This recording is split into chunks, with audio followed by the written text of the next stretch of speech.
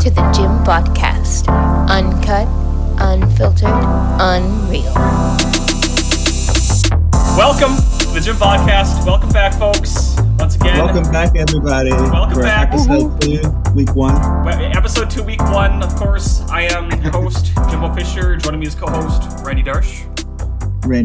And we have a special guest today. We have the one, the only, ThatGuy 97. What's going on, everybody? It's great to be here. It's super hype. Just for the listeners, can you tell us what is your general fandoms? Because I see that you sometimes go between a couple teams. I just want to know what your fandoms are, other than the Tennessee Tech Golden Eagles. Yes, I can confuse a lot of people. Sometimes I confuse myself, but I'm an Ohio State fan first, an Auburn fan second, and a Tennessee Tech fan third. Tennessee Tech third because I go to the school, and the tuition for Auburn and Ohio State, not exactly something I could pay for. Fair enough. It seems like you're like something of a rival between our two schools, Wisconsin and Alabama, to an extent. So, we'll try and keep a friendly environment today, but just, We like to have a little bit of diversity of opinions. It's nice to get out of our echo chamber a little bit. Yes. Just a little bit. So are you guys ready for a week 0 recap? I know we have the obvious game that we're going to talk about that everybody knows is coming. Of course. Oh, man. Do we want to talk about some other games first before we get to that? Well, yes. I think that guy, I'll let you lead this off. I unfortunately couldn't watch any games last weekend. I was out on a vacation, so I was only able to catch the highlights. I was able to stream. One game I saw the second half of that I was surprised by was Vanderbilt not having an ugly win over Hawaii. See, I actually picked Vanderbilt in this game and thought it'd be some 23-17 kind of slugfest. Yeah. But I was pretty impressed that they showed a pulse, not because of Hawaii's ability or inabilities, but simply because Vanderbilt was able to impose their will on an opponent. And I think for Clark Lee's second year, that's a good start. It's just Hawaii, but it's a good start. 63-10. That's a great start, because I remember on yesterday or last week's episode, if you want to remind the viewers, Jimbo. No, I mean close, but I don't think Vanderbilt's going to have much of a chance against Hawaii. Hawaii's not even fairly decent. You think Hawaii's going to win? I'm sorry. Yeah. I thought it was the other way around. Okay, Vanderbilt is bad. So, yeah, I mean, Randy, I laughed at you when, you implied that Vanderbilt would lose to Hawaii. And to be fair, when I went to bed that night, and Vanderbilt was down, by 7 points. It was 7-0, and I thought, oh my god, Randy's going to be right. And then I wake up in the morning, and the score is 63-10. What the hell happened? The fact that Vandy can put 63 on literally anybody, it doesn't even matter what the other team is. The fact that's kind of my point. Yeah, even just putting up 63 points in itself, no matter, even if it was against tackling dummies, is a big deal for Vanderbilt. Tackling dummies. Yeah, I know. I'm pretty shocked by how competent they looked, at least in the highlights from what I've seen. So, Vandy, dude, I mean, are you scared, Randy? Are you scared of Vanderbilt in the SEC? Yeah, I'm terrified. All right, another game I wanted to talk about was Wyoming at Illinois. I know your favorite coach is Burt Bielema. Burt. He has Illinois humming. Coach Burt. So their offensive line actually looked decent. Tommy DeVito looks decent. He went 27-37, 200 yards, 2 touchdowns. They have a decent running back, and I believe his name is Chase Brown. He had 150 yards and 2 touchdowns. I'm just saying, Illinois looks like they're coming into their own. And I believe they have a couple. They play at Indiana. That's a game I'm going to talk about later. But They play at Wisconsin. They're going to play Iowa, Michigan State, Michigan. Listen, they have some room for some great wins in there. That guy, I don't want to speak. I know you struggled against them a couple years ago. No, I don't want to speak for you, that guy. But would you agree that you're not scared of Illinois? Is anyone scared of Illinois right now? I think Illinois people should be afraid of the fact that Illinois is competent. My only beef, quote unquote, with the game yesterday is, you just said the stat line, Randy. DeVito was 24 for 37, 200 yards, right? Yeah, 27-37, 200 yards, 2 touchdowns. Right. The only problem with that, I guess you think from the home game is, that means his yards per attempt was pretty low. But, they moved the chain. Illinois, they were kind of nonchalant offensively. They had some injuries, none super fatal to their season, but I was impressed as they took care of business, but the way they played offensively is not going to cut it against more middle to elite tier Big Ten West teams or Big Ten in general. Agreed. It's Wyoming. It's Wyoming. That being said, with the Big Ten in mind, I think we have an important Big Ten game we need to discuss. I think we do. It was obviously like the big story of the week, and if you've been on r/CFB this entire like weekend, it's been nothing but clowning on Nebraska. Yeah, I mean, there's not much more to say. It feels like it's I don't want to pile on, but I feel like we need to. Literally all they had to do to win the game was not attempt an onside kick while up 11 points in the third quarter. However, I got to get this out of my system. Please. You know, the thing that's getting me about Nebraska is I know Casey Thompson had a bad second half, I know, but I didn't think he was the overall huge problem yesterday. There were wide receiver drops, there were pre-snap penalties, missed tackles defensively. Probably, sorry to interrupt, but he was probably the high point of Nebraska. Like, their receiver was awful. I don't know if I'm spoiled by Alabama's recent receiver play, but the receivers, it's almost like they can't get separation, and when they finally do, they drop so many balls. Right, in the first half, you know, there were some drops in the first half, but it wasn't fatal to the game in the first half. Nebraska was humming along. I think it's coaching. I don't know what else to say about Nebraska. Everyone's already saying I have a few things to say. Coaching, and it's year 5 for Frost? Yeah, and listen, dude, in terms of like, they have the talent. I was looking this up on like the 24/7 talent composites. They're currently number 23 like overall talent in the nation. Second only Wisconsin in the Big Ten West. So like on paper, they should be able to compete with at least the Big Ten West. You know what I mean? It's a pretty bad division. So like the fact that he loses it, like it's unacceptable. You know? Right now, however, you know, one thing to keep in mind is they made Northwestern they allowed Northwestern over 500 yards of offense. I think they had 514 yards of offense on the day Northwestern did, which to me is just, you know. And Northwestern played very conservatively in the fourth quarter. I remember that basically every play was like the same. I don't know what the name of the play is technically called, but it was basically a run up the middle or a run in between like the left guard and the left tackle. And they kept running that one play, and it just kept working. And they didn't like outside zone plays, outside zone running plays. Yeah, exactly. It just kept tearing them up, and it's like everybody's talking about, well, Pat Fitzgerald's playing so conservatively, and it's like, is he really playing conservatively, or is he just running what works? Yeah, right. I mean, and first off, the one takeaway, I just want to say so people kind of keep their cool with it. I think that game said more about Nebraska than Northwestern. I don't mean to hate on the Wildcats here, but. You know what I'm saying? I totally Northwestern, understand. They should have won. Right. Like in terms of talent, in terms of experience, like there's really no reason at this point that they. I'm just saying. I'm not saying Northwestern's going to win the West now. I will say the final thing I'll say before moving on is, as a non-Big Ten big watcher, I watch some of the games, but my experience with Northwestern is that every couple of years they do randomly win like 10 games. And win their division. They do. This ain't the year, though. One of those years. This ain't the year. I'll say this: mark your calendars for October 1st. As some of you may know, that is the day that Scott Frost's buyout drops from $15 million a year to $7.5 million. So my hunch is like he's gone. Right, and they're just really just waiting for that day. So, which they restructure his contract, you know, not for craps and giggles here. They restructure his contract to make firing him less painful. Yeah, and this does. To be fair, the week before his quote unquote buyout, he plays Oklahoma. And they're gonna get destroyed, dude. It's gonna be a legendary. We said that last year. We said that last year. Okay. The final thing I'll throw out before we move on to week 1: what happens if he beats Oklahoma? Actually, the worst thing. If you're a Nebraska fan, if they beat Oklahoma, that's actually really, really bad. You do not want Nebraska to win that game. You're stuck with them. Okay. And you because don't want then when he goes 5-7 and beats Oklahoma, you can't fire him. Yeah. Well, you can, but yeah. I don't know. It's going to depend. It's going to. I see what you're saying. I agree. I see what you're saying. All right. Lovely. Are we ready for week 1? I believe so. I mean, there are so many games in week 1 that I think my game plan was just to kind of go in order, like chronologically. Starting off Thursday night, for the first time in 11 years, folks, 11 years, we've got, of course, the Backyard Brawl, West Virginia at number 17 Pitt. Folks, this is going to be a pretty fun game. Is that fair to say? It is. It it's really gonna is. Be fun. I'm going to watch it. Well, I'll be in class, but I got a lot of thoughts about it too. I have a lot of thoughts about Slovis, That's why you're here, bud. All right, well.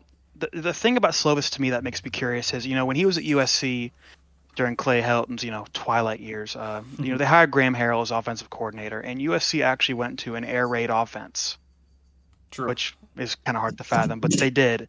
And the problem is that, for Slovis to me, that I'm wondering how he's going to do is he's coming from that system with him, and he's going to Pittsburgh, and Nebraska's offensive coordinator, funny enough, was Pittsburgh offensive coordinator last year. Really? So the question I kind of have, the question I have with Slovis is how he's going to do with a totally new offensive system. Air raid to what Pitt runs is pretty different. So For sure. there's a lot more it's going to be a more difficult road for Slovis than I think it's going to be for JT Daniels because Yeah, for sure, different play Yeah. styles. I'm curious To be about JT fair- Daniels in this one. Like, I think I was gonna say, to be fair though, I remember Pitt had Kenny Pickett and Jordan Addison last year. They had the Biletnikoff winner. They had Kenny Pickett. Mhm. I mean, they can play offense, and I think Pittsburgh knows how to adjust, especially nowadays. He knows how to adjust to having a quarterback and having wide receiver talent. in my mind though, JT Daniels, I mean, I think he's just a more talented quarterback than Slovis, and I think that.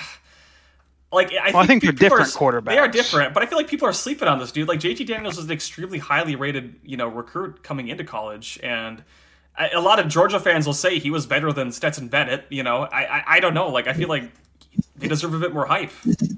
Well, there was a time where he was. West Virginia is perpetually 7-5 for the past decade, and to me, That's true. they're 7-5 until they prove otherwise. Sorry, Steve. Sorry, Saxon Steve. West Virginia needs this win more than Pittsburgh does because Neil Brown has not done totally bad or anything, but I think West Virginia. I mean, they beat Virginia Tech last year, I think, but I'm sorry, West Virginia beat Virginia Tech. But my point is that West Virginia, they could use a marquee win on an opening week. They really mean, can. just to show that Neil Brown has the train rolling on the right track. For sure. Yeah. But no, All right, another game I wanted to talk about that I took notes on was actually Central Michigan at number 12, Oklahoma State. Now, the reason I bring this game up is Central Michigan is returning their sophomore quarterback, Daniel Richardson. They went 9-4 last year. Daniel Richardson had 24 touchdowns, 6 interceptions, 2,600 yards.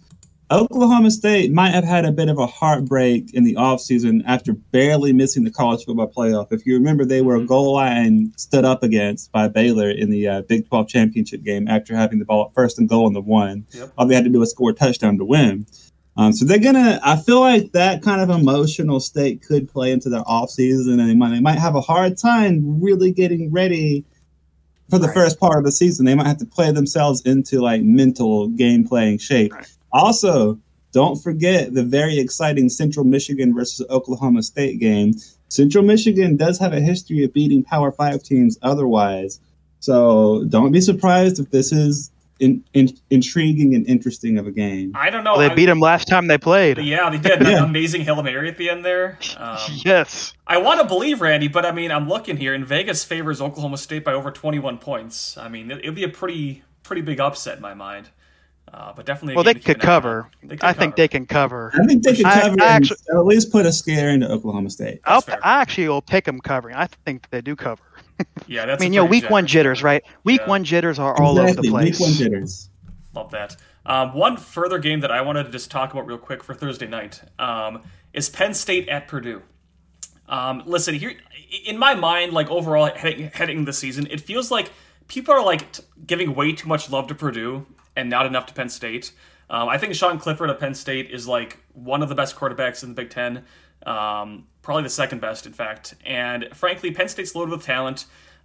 I think they dominate this game, and this is something of I want to say a signature win because it's still Purdue. It's not like it's a ranked win, but this is the kind of game that Penn State could win by such a big margin and so dominantly that it gets people talking. It's disrespect to Purdue, I'll admit it, but I think Penn State dominates this one. Well, I think the thing about with Penn State is obviously, their coach is not on the hot seat even a little bit. He just got his contract re-up last year, but last year was the first, I'm going to say, messy year under James Franklin. It was the first things just were not going in the right direction for whatever reason, either luck or unlucky. Sure. But I think one thing that's definitely true about Penn State this year is they might be the most talented unranked team in the AP top 25. Oh, for sure. By far, I mean, there's just no way. Penn State, you can look 247 composite. I don't care what you look at. I think they're the most talented unranked team in the country. They definitely are. The thing is, Purdue did go 9-4 last year, and if you remember, they had that very exciting bowl game in Tennessee where the meme was created, if you remember. Wow, Yes. that's definitely game. Throwback. I don't know, man. I feel like people are sleeping on Penn State, Which sounds funny to say, doesn't it? It does. And It that's does why it's sound funny to upsetting. say. Like, I don't understand. They should be at least top 25. So I think they will be after this game, is what I'm saying. Because it should be a big win. Shall we move on then to Friday night? Unless there's any other games you boys want to talk about for Thursday? No? I'm ready for Friday night. The biggest Friday night game I wanted to talk about is That Guy 97. Are you ready? Drum roll. I'm ready. I'm Tennessee Tech at Kansas. All right. So yes, let's go. there's been talk on campus. There's been some. It's been a low boil of hype. You know, some people don't care about the football program, but I know at least 6 people that do. So you know, rock on, wings up, as we say over here.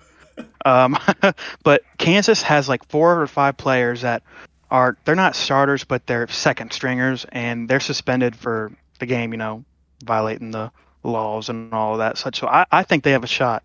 I mean, Leopold at Kansas, you know, people really overhyped him as head coach, and Leopold's not a bad coach, but you can be a good head coach, but be a bad head coach at Kansas. So that's fair. I think we have hope. Here's the thing: is Tennessee Tech did go 3-9 last year, which, to be fair, for an FCS team is about on par with how good Kansas is in general. However, Kansas did beat Texas. They did beat Texas. That's true. Man, I'm looking forward to this one just because, like, I feel like, no offense, but, like, if Kansas does win, like, every time Kansas wins a game, it's like an event. Like, everybody's talking about it. You know what I mean? So I remember when they played Rutgers. That was an event. Yes, that's what I'm saying, man. So, and I'm looking, like, according to ESPN's FPI, they give Kansas a 97% chance of winning this one. So, I don't know, man. Like, I'm rooting for the Golden Eagles here. Don't get me wrong. But I am too, but I'm also realistic. I'm not crazy, guys, about the game. I just want to say I'm not going to go to Vegas and put 5,000 down or something on the Eagles, but I can have hope. Wings up. Well, I can have hope. All right, so another game on Friday I wanted to talk about. Okay. I actually did not take very many notes on this. I just wanted to touch on it because I think it's interesting because it could say a lot about both teams. Illinois at Indiana. Sorry, Posty, but I actually have an inkling that Illinois is going to run away with this game. Wow. They're going to run away in the sense that, in the way a Big Ten team would run away with the game, which means control the game, control the clock, and win by 10 points. Well, this is a better win game for Bielema. I mean, Indiana, their coach has begun being on the hot seat. Tom Allen was obviously on the heights, when they won like during the COVID year. I think they went 9-1 or 9-2. It was a fluke year, though. It was a meme season. I mean, it was a meme season. Yeah. But regardless of whether you think it's meme season or not, and I can't decide that for the viewer. That's up for you to decide. But Indiana went from that kind of height to just 2-10 last season. Yeah. I don't see anything about the ball rolling forward. I think Indiana's going to be back to what they've kind of been, and that's just kind of the tough roll of the dice there. For sure. I'm sorry, Posty, but I think the haters will win on this one. I think the haters will win. Yeah, I'm legit sorry, Posty. I don't know why I feel good about Bielema and why I feel high on Illinois. I honestly did not even come into the episode being that high on Illinois, but it's like the more I look at their stat lines and the more I just see their logo, I don't know what it is. I think they'll be like a solid 7-5 team, and that's about their ceiling. So I guess that's pretty good for Illinois. That's how I look at it, but not much more than that. Well, didn't they actually get a harder draw of the Big Ten schedule this year than they did last year? Didn't they get a harder draw? Let's have a gander. Sort of. State and Michigan. I don't think they're in the same. They play Michigan State. But there's a rotating cycle. Like if you're a Big Ten West team, there'll be one slot where it'll rotate and you'll play an East opponent. They're like once Week 5 starts, it's just brutal. They play Wisconsin, Iowa, Minnesota, Nebraska. That's a win. Michigan State, Purdue, Michigan, Northwestern. You say Nebraska. You say Nebraska. You say Nebraska. It'll be a close win if it's Nebraska. It'll be a close win. But I'm saying like Illinois. This team. I mean, they might go 7-5, but I think that's about their ceiling, to be honest. Maybe next year. I mean, obviously he's making improvements, but this ain't the year. This ain't it. What could be it though? It's a journey. It's a journey. It's not a sprint. Yeah. One other game for Friday night. No, one game I want to talk about real quick here that I'm actually like legitimately hyped for is Old Dominion at Virginia Tech. Now recall back in 2018, who can forget, when Old Dominion shocked number 13 Virginia Tech 49-35. Virginia Tech is currently only favored by like 7 points, according to Vegas.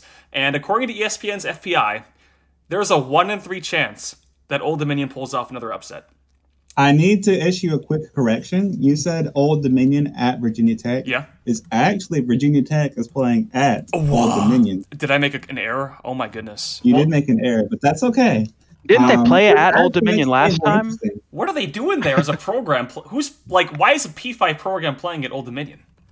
Is this like I'm just shocked. Well, they did last time when they lost. I believe they lost. They didn't lose at home. They lost at Old Dominion last time. Man, that's wild. No, I know Old Dominion is in Virginia, but it is a little weird. But either way, I think the fact that it's at Old Dominion, who weirdly enough has like a solid fan base for an FCS team that just recently became Group of Five. Military school. I feel like I'm interested in the game. I'll probably watch it. I don't think Fuente got fired, and I'm not sure who their new coach is. Dude, that's the thing. It's Penn State's defensive coordinator. I looked this guy up. I had never heard of him. His name was Brent Pryor, okay? This guy's like in his 50s. I had never heard of him. It turns out he has never had a head coaching position ever in college football. He's only been like position. He's got a tough job. Coordinator roles. He's got a tough job. He's got a tough job. Virginia Tech has high expectations. He's never been a head coach before.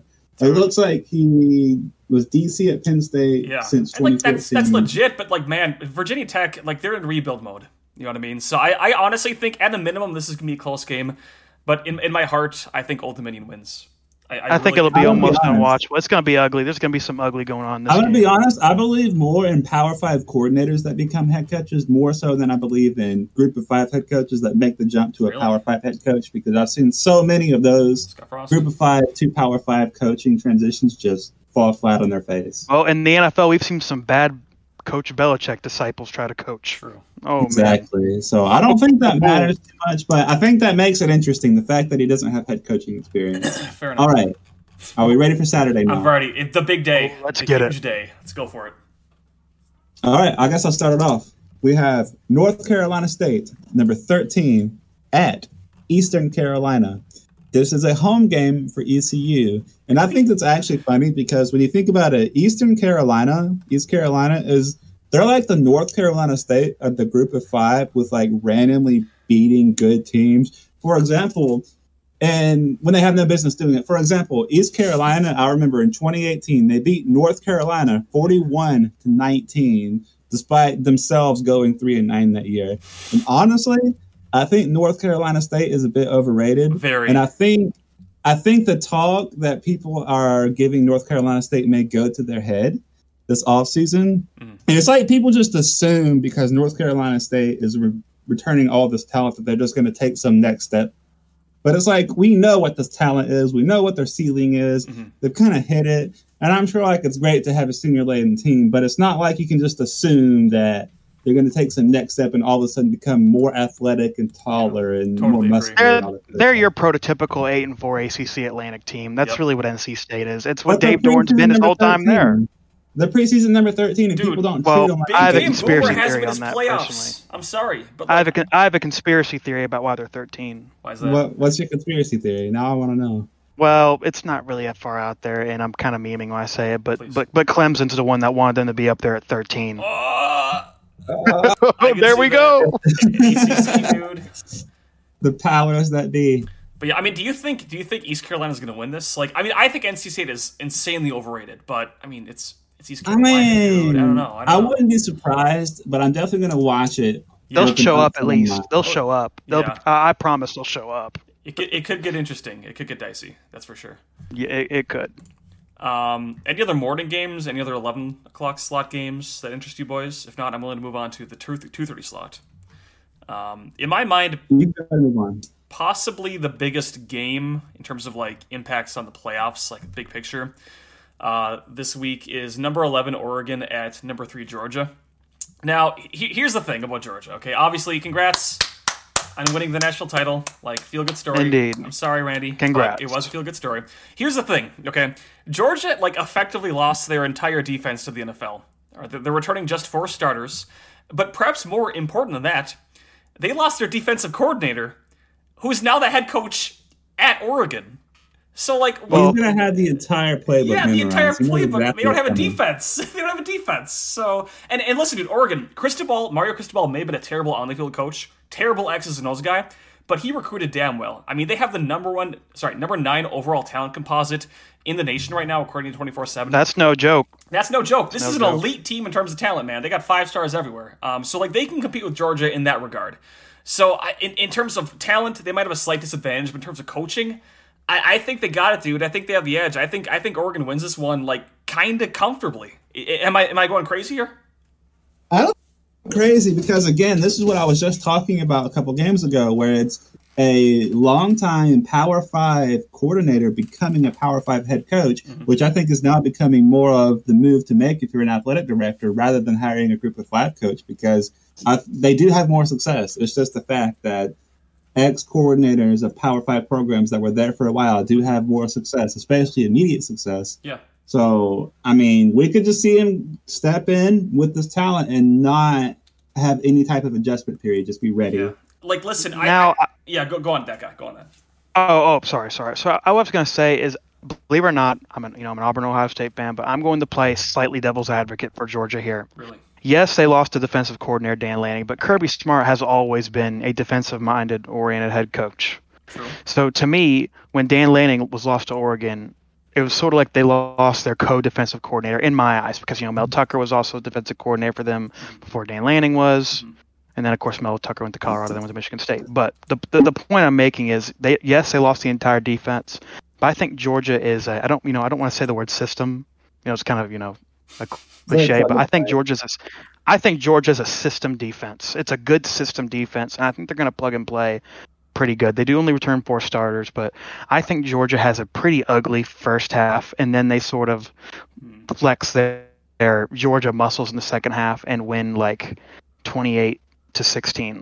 I think it's going to be like that. There'll be hangover. There'll be a little hangover. To also play devil's advocate very quickly before moving on is Oregon played one team all year that plays a very prototypical SEC Southern style football. They played them twice and lost by 4 touchdowns each game, and that was against Utah. True. Yeah, it was an embarrassment. It was an embarrassing end of the year for them. I don't know, man. Yeah. Oregon, like, as a program, has kind of been, like, on the fringe of being, like, great. Like, I don't know. They've been kind of embarrassed lately, but, like, listen, man, like, it's only a matter of time before Oregon becomes, like, the head honcho in the Pac-12. Like, that's how I'm kind of looking at it. And I think this could be, like, a pretty signature win to kickstart this new era under Dan Lanning. So, regardless, a lot riding on this game for both programs, both teams. And this should be a pretty exciting one, I think, at a minimum. Yep, I think so. Just do it. All right. The next game I wanted to talk about was number 23, Cincinnati, at number 19, Arkansas. Hell yeah, dude. Now, here's the thing with Arkansas. I like Arkansas. I like Sam Pittman. But last year felt like lightning in a bottle. Mm-hmm. But to be fair, Cincinnati lost 2 of their first-round DBs, and they lost a quarterback. It's going to be a tone-setting game for each team for the whole season. For sure. Listen, I like Cincy, and what they did last year was, obviously deserves a ton of praise. It was extremely impressive, but lest we forget, they lost 9 players to the NFL draft last year. That's more than Bama and Ohio State, by the way. So they had an extremely talented senior roster that they're now going to have to replace. And I think long-term, Cincy is a legit team. They're a legit program under Luke Fickell, but it's going to be a rebuilding season in my mind. So though I agree Arkansas is kind of overrated and overhyped, I don't know if Cincy can win this one on the road, guys. I don't think they can do it. I don't either, but I will say this. If Arkansas if Arkansas wins, people are going to start.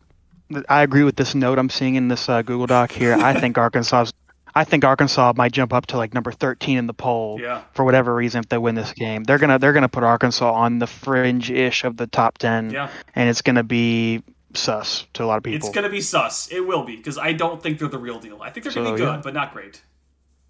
All right, are we ready to move on to the night games? Let's do it. We got some good ones. Okay, so if we're ready for the night games, I wanted to talk about number 7 Utah at Florida. Now, here's the thing. Everybody is predicting Utah, but I really just don't see it for this specific game. I think Utah's going to be great. I think they're going to be about as good as last year. But Florida has this weird thing where every time they have a first-year head coach, we saw it with Mullen, we saw it with McElwain, we saw it with Muschamp, where they just have tremendous amount of enthusiasm and have a great first year and oftentimes a great second year where they literally make the SEC championship game and make like a New York Six Bowl. They have the 7th overall talent composite. It's at home for them. They're going to be playing in the Swamp in early September, which is just hellish, as anybody in the South knows. And they're going to play with like this. I imagine they're going to play with this reckless abandon and end up winning the game. And here's the thing with Utah. As much as I'm also enjoying their storyline, they're like, to a lot of people, it's almost like they're the little engine that could, which is why people want them. It's like people want them to be good. Right. Because, I mean, think about it. They're a group of 5 team that made the move to the Power 5 about a decade ago. And they're almost like this team that people want to succeed and become a national powerhouse simply because if Utah can do it, that means we could do it one day. And plus, everybody loves cheering for the underdog, right? Right. And they're ranked in a non-underdog fashion. If I could just say my piece here. So the thing about Utah, in my opinion, is they're going to have a great year. And I think Florida is going to I was actually going to say the line. You kind of stole it from me, Randy, about first-year Florida head coaches. That's a really good point. That's kind of my thing. I think Florida can pull this upset. And it would be a huge, obviously, just initial step in the right direction for Florida. Although, one game is one game, but I actually do have Utah winning this game. I think they're going to win it 23-13. That's my pick.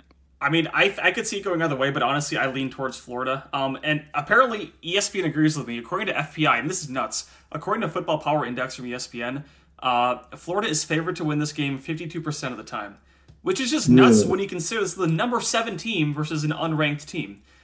So yeah, in my mind, man, Florida, they just have too much talent. That's rap poison for Utah, though. It is. That's gonna fire Utah up. It is. They're gonna be fired up. Florida's talented, man. They always are, and they can beat anyone if they want to. It's just a question of. See, that's the dangerous thing about 6-6 SEC teams is that it is. There's just so much talent in the South that even a 6-6 SEC team, if they pull it together for one game, they can beat anybody.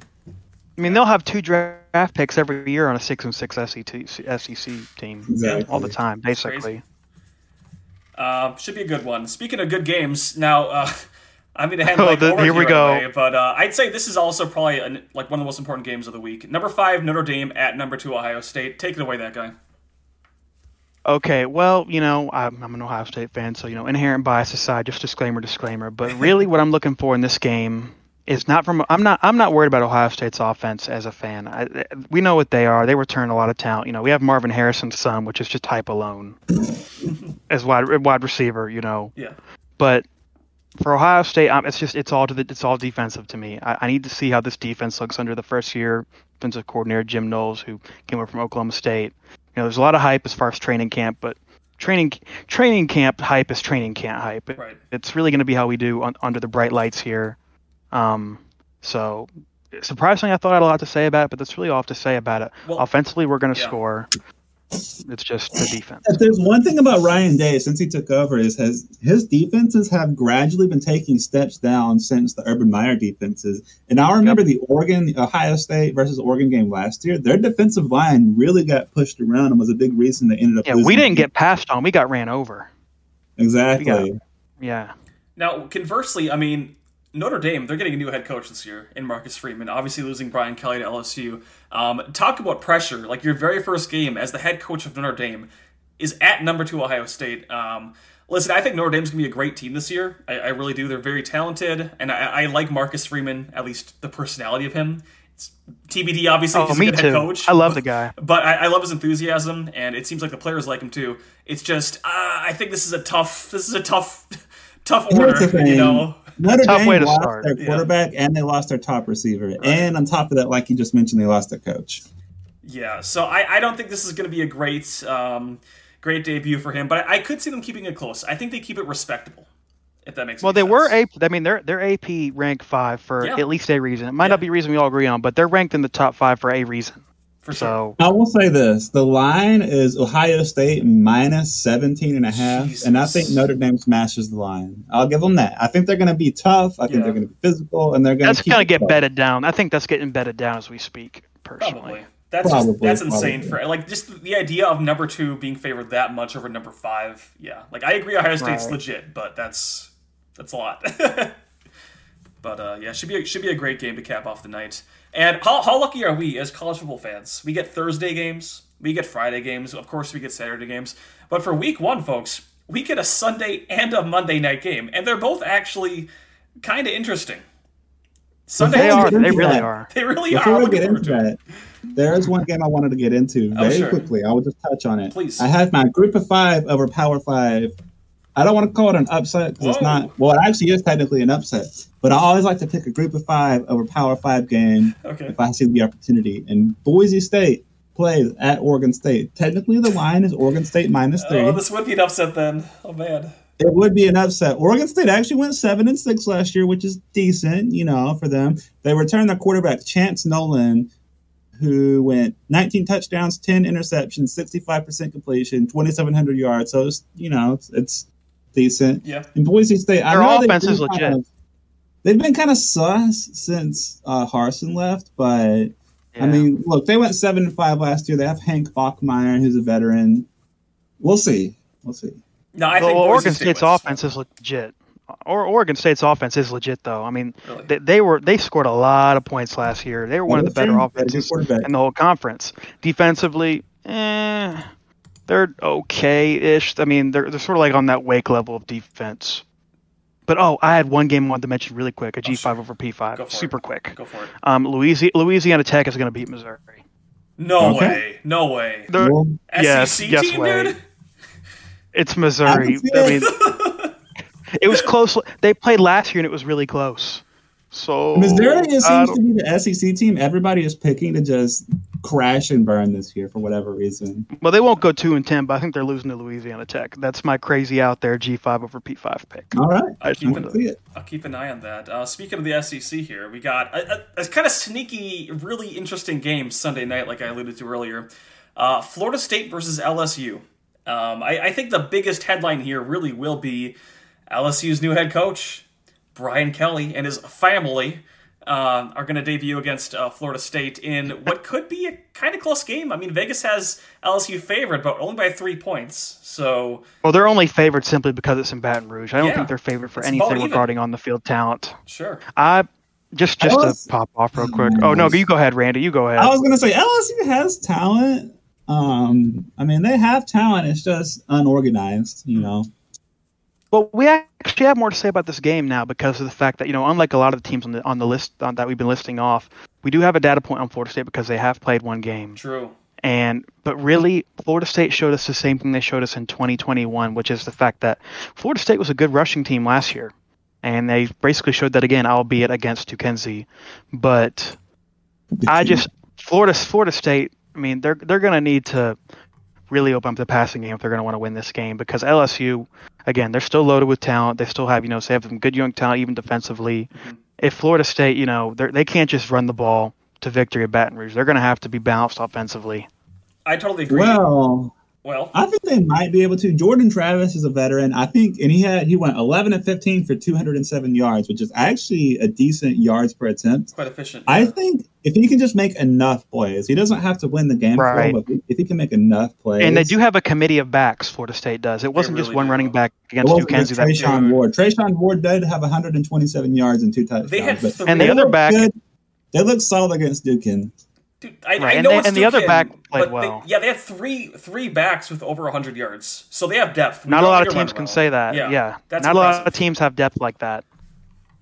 So I mean, with Brian Kelly, I mean, what do you think? Do you think Brian Kelly is going to rally the troops here? Do you think it's going to be an embarrassing first loss? I mean, who do you think wins this one? I think they'll win. I think LSU will be fine. Brian Kelly is a great coach. He's successfully coached 3 programs to relevancy. What was it? Central Michigan, Cincinnati, and Notre Dame. True. Yeah.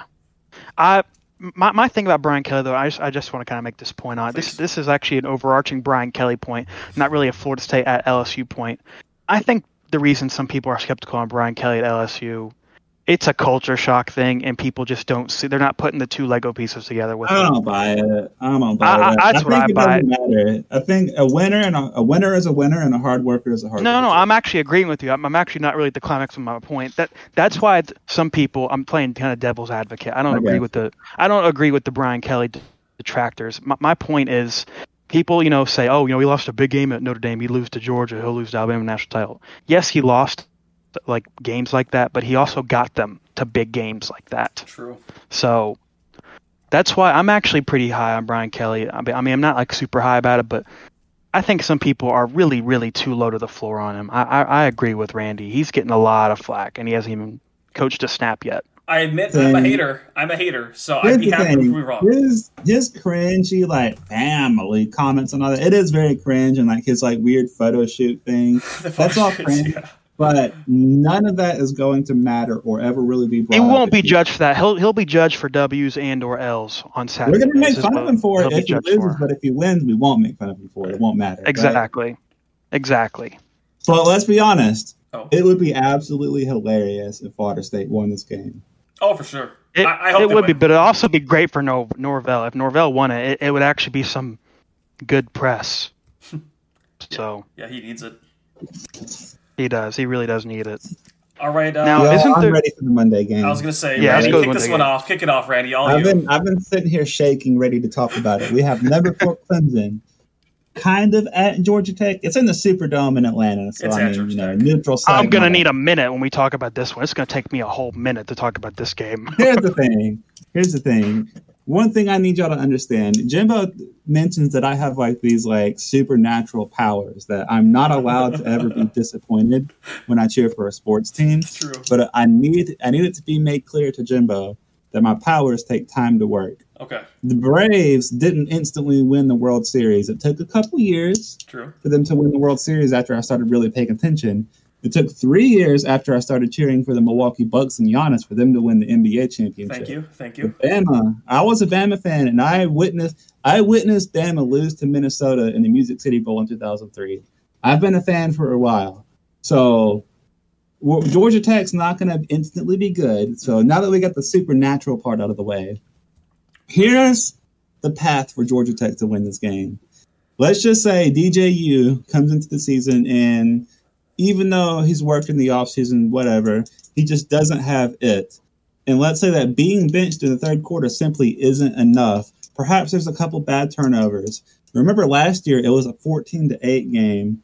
And sometimes the first game of the season can really be a slugfest, and there's opportunities for upsets like that, right? Mm-hmm. Unfortunately, Georgia Tech was already strapped for talent, and they lost 3 great players to the portal. Jeff Collins was kind of an unproven hire, and the transition away from the triple option seems to not be doing so great. And this is year 4. I think Georgia Tech will be fine long term. There's lots of wealthy alumni that might care about football, like Jeff Foxworthy and like me. That's good. I guess I'll just start here about this. I'm not going to talk about Georgia Tech as much as Clemson. Georgia Tech's a hard job and all that. We get that. But my thing about Clemson, clearly with them being ranked number 4, people think it'll be Clemson returning to the norm. But the only thing about Clemson that I will say is apparently DJ is on a bit of a tight leash here, a little bit, because Klubnik, his backup, a highly rated recruit. If Clemson has a bad first half against Georgia Tech, he will be benched instantly for Klubnik.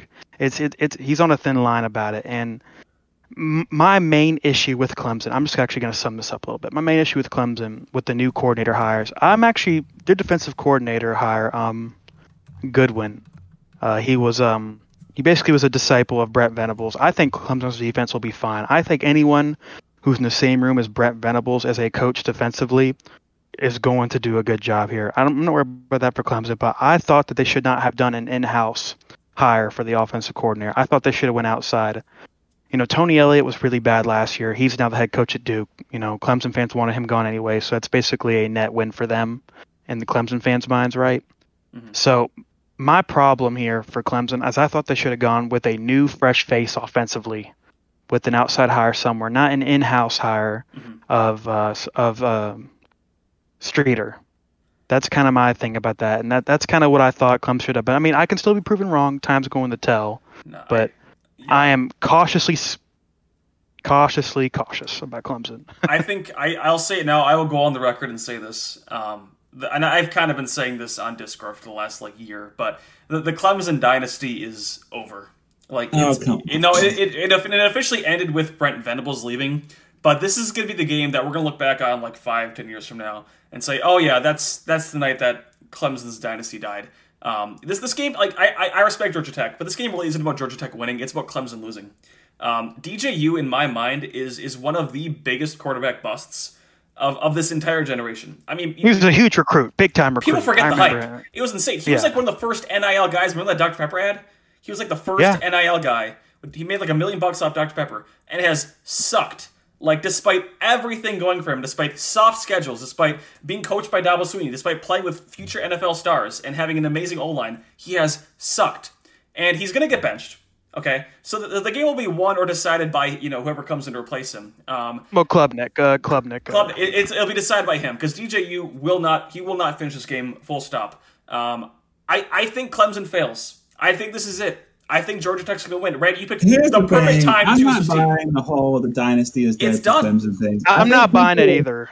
It's on the edge, though. It's on the fringe. Underestimate the impact of just how bad DJU was last year. Like, all they literally needed was a below-average quarterback to be a CFP lock. That's all they need is a below. They won 10 games. They won 10 games despite the offensive line they was. Were struggling. He went 9 touchdowns and 10 interceptions. If they have simply a bad quarterback instead of one of the worst in Power 5, they go to the CFP. I think you're just overestimating their downfall, and I think you're going to find yourself disappointed by almost wanting it to happen. I know you want it to happen. You hate Dabo.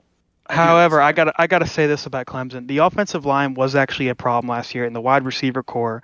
The wide receiver core is actually shocking. The wide receiver core shockingly underachieved under last year with the last year Tony Elliott. Like the thing, DJU's pocket presence was actually pretty awful. I kind of understand the point about the offensive line because I agree with you. Bad. They were just inconsistent. He has no like quarterbacks who are athletes who play quarterback, and you say, oh, he's a great athlete, but he doesn't have a feel for the game. He doesn't have a feel for the position playing quarterback. To me, DJ doesn't. Yeah, DJ doesn't have a feel for the position. At least that's how it looked like last year. Now Dabo's been talking a big game about it's been a total transformation with DJ. We'll see. Dabo says a lot of things, so. I mean, he's trying to talk up his guy and give him confidence, Which I get that. I mean, he wouldn't say he sucks at the front of the media, right? Dabo wouldn't walk into a press conference and say, "Oh yeah, DJ's just totally trash, man." No coach is going to say that.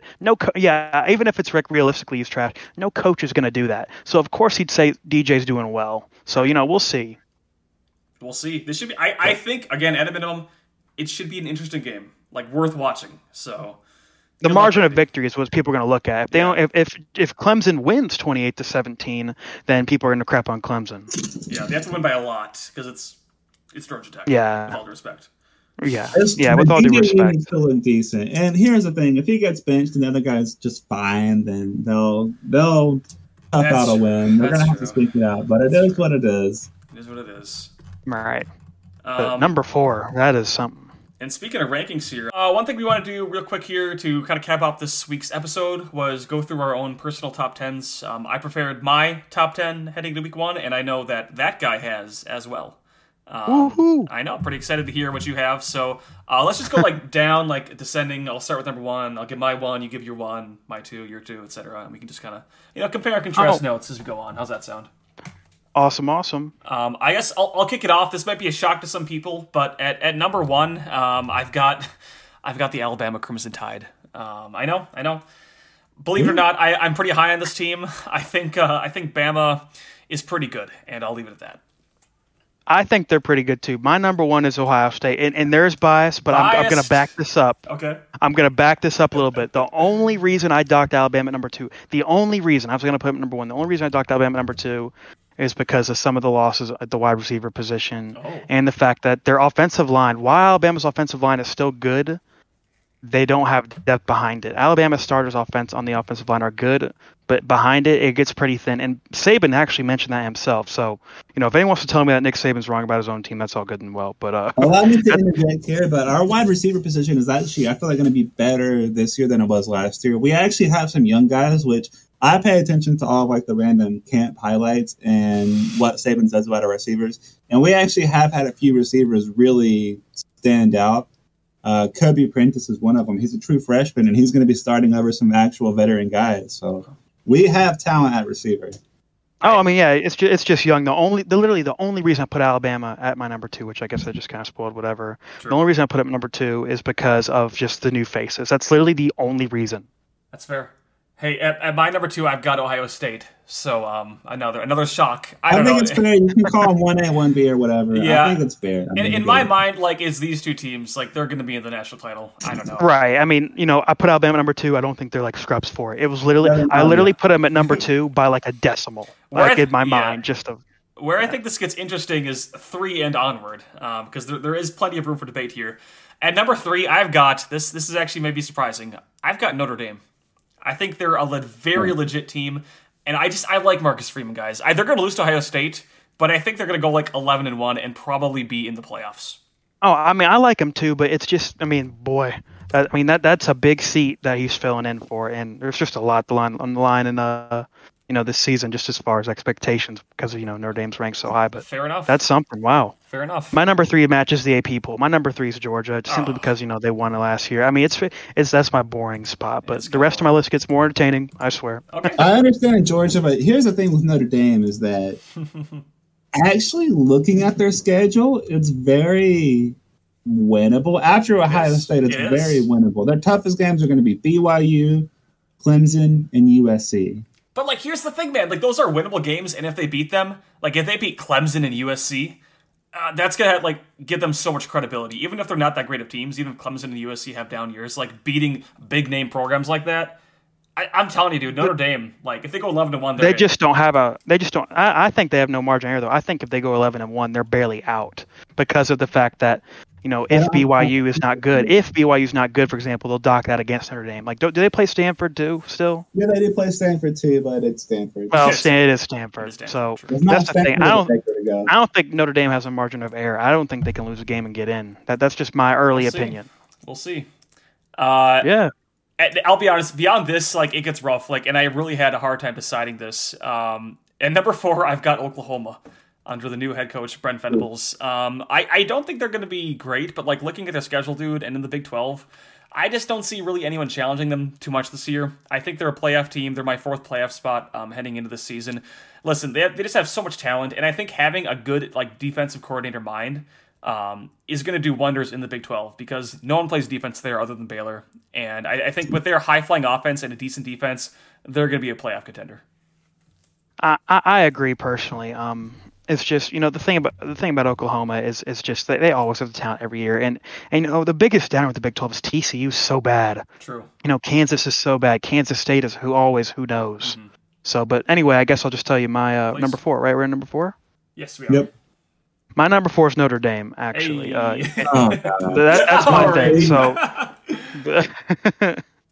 Well, I've already said my piece about Notre Dame. Yeah, you think they're like overrated. I understand Oklahoma at 4 because this is not the 3rd time in this episode I'm bringing it up, but I really am high on the whole Power 5, longtime Power 5 DC straight to head coach coaching opportunities that are being seen. I feel like he's going to have success, and he's not going to take a step back. He's not going to have to get used to anything. They're going to be ready. And I think the reason, I guess to real quick build off that point, I wanted to say this for a while. I think the reason is because, like, if you're going from, like, Clemson to Oklahoma or, like, from Georgia to Oregon, like, you're used to the spotlight. You know what I mean? Like, you've played for national titles. And so, like, being been on highly ranked teams. It's not going to be new. Like, but for, like, a G5 guy goes to, like, a big name program like Texas or something, it's a different world, man. Like, it's just a different type of environment. You know what I mean? Yeah, we saw how that panned out for sure. Exactly. So I digress. I'll at number 5, I've actually got Oregon. I think they're going to be legit this year, dude. I really like them. They're my favorite in the Pac-12. I don't think they're a playoff team, but man, that talent. I think they're going to start to really pick the program, pick up the pieces that Cristobal shattered. My number 5 is actually sort of on the flip side of Oregon. I got Utah on number 5. Oh, all right. Okay. I actually believe they squeak out the Florida game and then they go on a run. But they still are a one-loss team, in my opinion. Utah will end up being a one-loss team. I mean, I know I'm a fence sitter on this one by saying this, but I could see justification for both teams. I know I really should make a decision, but I'm going to be honest. I feel like, Jimbo, you have won me over to Oregon. I've been skeptical on them because I remember in the last episode that we recorded, They were one of the teams that I wanted to put as my most overrated, but I just left them off. Yeah. But I think you've won me over. I really am. The more I think about it, the more I look into them. I like the Dan Lanning move. I like their talent composite. Yeah. I like what they have going. And I feel like that game at Georgia is going to be very interesting. That's going to make or break it seems. But yeah, I got Utah, a good feeling. they'll be fine. They'll be good. They'll go on a run, like you're saying. I believe that. Even if they lose to Florida, I think they go on a run. I will agree. Yeah, with that. I think they either beat Florida, go on a run, lose to Florida, go on a run. I think there's a run either way. Yeah, for sure. Okay. All right, Yeah. and number 6, this is going to be kind of shocking, but I really do believe in this. I've got Ole Miss. I've got Ole Miss at number 6. No. I genuinely believe. Yeah. No, Lane Kiffin is the second best coach in the SEC. He's going to have the second best offense in the SEC. They would probably win the SEC if it weren't for Bama this year. They are so underrated. It boggles my mind. I love this team. I love their uniforms. I love Lane Kiffin. I love their culture. Everything they have going for them, dude. They're talented. They play with passion and intensity that other SEC teams wish they had. Give me Ole Miss at 6. They just can't drop the gimme games. I mean, Ole Miss, for some reason, Ole Miss lost to Auburn last year. And they made bad coaching decisions in the loss. So really, True. if Lane Kiffin can stay out of his own way in a lot of games, they should win the gimme games like, Auburn and et cetera. So I think they're a 9-win team or more. I think they're going to be a 9+ team. Randy, your thoughts on this? Here's the thing. I almost want to agree, but the reason I don't and the reason I wouldn't have them in the top 10 is because there's just too many mouths to feed in the SEC West. It's such a stacked division that not every technically great team on paper can, rise to the top like that. Right. That's fair. We'll see. And Ole Miss also doesn't play defense. That's another problem. That's why I like them. Defense was actually decent last year. Lane Kiffin defenses are actually not horrible. Well, it's just, Auburn scored 30 and Arkansas scored 51. And, Arkansas wasn't bad, but Auburn scored 30. So that's kind of says all that needs to be said. Just keep an eye on Lane. That's all I'll say. Who's your number 6, that guy? My number 6, and this is going to be a little bit of a, why do you have them at 6? Okay. I have Clemson at 6 only because of the defense. The defense is going to carry them to an ACC Atlantic title, and Clemson will be going to Charlotte to battle for the ACC crown. Holy cow. Fair enough. Like I said, I think people just underestimate the impact of how bad DJU was and how detrimental it was to the team. But they're still talented. They're still loaded. A lot of talent. I've already said my piece on DJU and all that, so I'm not going to say it again. That's fair. Number 7. All right, number 7. Again, I'm keeping the hot takes coming here, boys. I got Penn State. I think they're the second best team in the Big Ten. They are extremely talented. They're basically neck and neck with Michigan in terms of talent, and I think James Franklin has a lot to prove this year.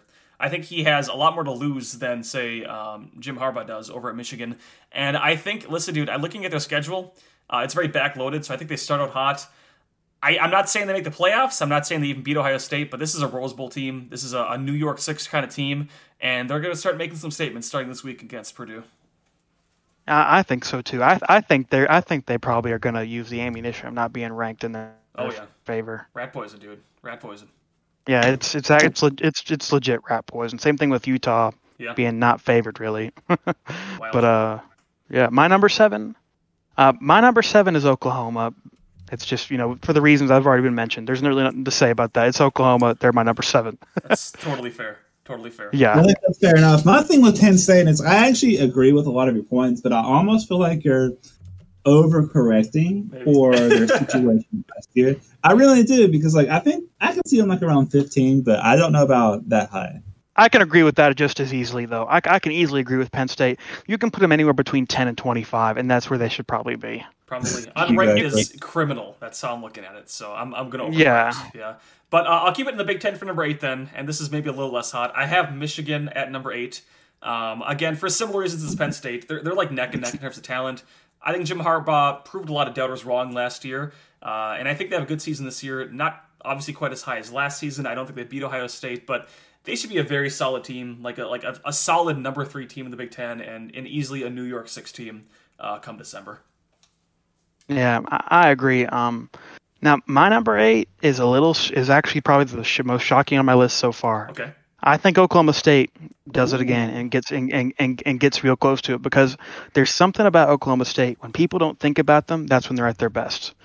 Like last year, Oklahoma State was kind of ignored for the front half of the season, and then they just boom popped off. I think they're going to do that again. I'm not saying they're going to win the Big 12, but they're going to.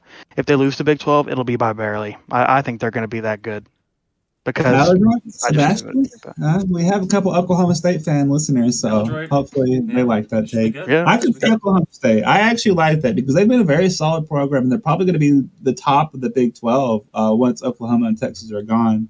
Which says more about the Big 12, admittedly, more than anything else. I mean, it does, but Oklahoma State they're still solid, Right. And Kansas State's going to be a hard game either way for both those teams. That's true. The thing with Michigan is I wonder how much the whole offseason drama and how badly they got beat down is going to play into their heads, how badly they got beat down by Georgia. And the fact that if you remember, in the middle of the offseason, Harbaugh was actively trying to take the Vikings job. He was. That's true. And then all of a sudden it didn't work out. They didn't offer him. And then he's like, all right. Well, part of that was probably bargaining, though. I feel like he just wanted the pay raise at Michigan and was using it as leverage to an extent. I don't know. I don't look too much into that. But I get it. The big question at the end of the day will be, like, how do they respond to the success? Right? Like, for 1 year, Harbaugh finally kind of up to the not only the success. I want to point out, I'm sorry to interrupt. Not only the success, but the extreme disappointment of, it's not that they lost, it's how they lost. They got blown. It was never close. It was 34-3. I mean, Georgia was obviously really good, but yeah, I get it. And just one more thing on Michigan. Sure. There's also some disappointment among some people, and I've been kind of right and wrong on this. Their 2023 class is, if you go all the way 24/7 ranks it, is not that great. The blue chip ratio is pretty good, but I mean, they're in like the teens as far as rankings, like the high teens. So I forgot that's bad to you guys, but heaven forbid. Well, it's just Michigan. You're not going to win championships with that. I get that. Yeah, you're not. I mean, their blue chip ratio is good, so it's not a totally bum class. But just saying. I get that. At number 9 here, I will bring it back to the Big 12 here with my maybe favorite to win the Big 12. I ranked Oklahoma higher, but I've got number 9 Baylor. I think if any team's going to dethrone Oklahoma this year in the Big 12, it is Baylor. I love Dave Aranda. I think he's one of the most underrated coaches in the nation. I'm kind of biased because he was a defensive coordinator at Wisconsin for a while. But, man, you just listen to him. He just seems like such intelligent guy. Like one of the smartest coaches in the game. And I think long-term, dude, Baylor, like, we were just talking about Oklahoma State running the Big 12 once OU's gone. I think Baylor might be, man. Like, this is a team to look out for, like, long-term. That's what I think too. I mean, and as far as like money, if you believe in the whole bag stuff, which if you do, you do. If you don't, you don't. That's up to you to decide. Listen, Baylor has bags. Baylor is like Chip and Joanna. Yeah. Yep. Chip and Joanna. I got the HGTV money, dude. Yeah. So Baylor, recruiting wise, they're going to be relevant. I don't care. I don't even care what their 247 composite whatever is right now. Yeah. Baylor's going to be very good down the line. I agree on Baylor. I really do. Good stuff. They're set. But my number 9 is Michigan. We already kind of spoke on Michigan, but that's my number 9. What I will say about Baylor is they did lose a bunch of talent, and I would be curious to see if Dave Aranda's system can be plug and play. And here's, again, for the 4th time this episode, I'm bringing this up. He's a Power 5 coordinator. Yeah. I see it specifically with defensive coordinators that do this and succeed. Yeah. Power 5 defensive coordinator that straight up took a Power 5 head coaching job and is immediately successful, does not have to have an adjustment period. He was the defensive coordinator at both Wisconsin and LSU, and for a while at each program. Yeah. Very good at Wisconsin, by the way. Loved him. Really good. Loved him. Yeah.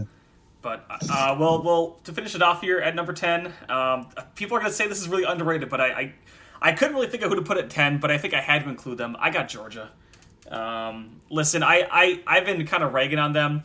I think Georgia goes like a 9-3 this year, but it's still top 10, if that makes any sense. Like, they're so me, that's talented. insanity. But I think they kind of go back to Georgia of old, which is like super talented, but just dropping random games. I think they're just going to drop like random games. Because I don't know, man. Last year was. I got them 11-1.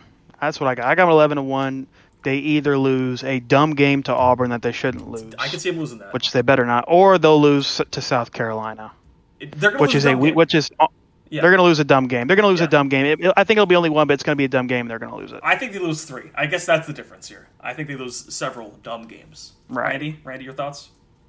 I could see it because of how much talent they're losing. And I get it. Georgia has a good system, but they are going from, I don't think people realize how senior stacked they were last year. Yeah. It was insane. Probably one of the most senior-laden teams in college football history, really. They returned their tight end, though. Brock Bowers is coming back. They have their offense is going to be just what it is. Their offense is actually the They're going to be better this year. I think Georgia's offense is going to be better this year. We'll see. But I'm just going to be curious as to how the defense becomes plug and play. All right, we'll see, though. That guy, finish it off. Who's your number 10? For my number 10, I'll just say really quickly, have you guys all noticed that Texas A&M's not in any of our top 10? Yes. So I'll just let y'all think on that. I'm not going to elaborate further, but that's all I'm going to say. But my number 10 is Oregon. Hey. Okay, good. Yes. I just want to point in so people are going to be asking, why is Texas A&M? I made sure not to include them because I think they're going to finish like 8-4. And I think it's ridiculous. I think it's ridiculous they're higher than Utah, if you ask me. But yeah, can we not talk about irrelevant programs? Talk about what? We're talking about irrelevant programs. I'd rather talk about Oregon. Okay, that's it. Oh, come on. But yeah, Oregon number 10. That's all I got. That guy, that was a solid list, and I gotta say, I really appreciate you coming to the show today. It was fantastic having you on. It's been awesome. I've loved it. This has been amazing. I love talking college football. Yeah, no, thank you guys so much. I love this. This is great.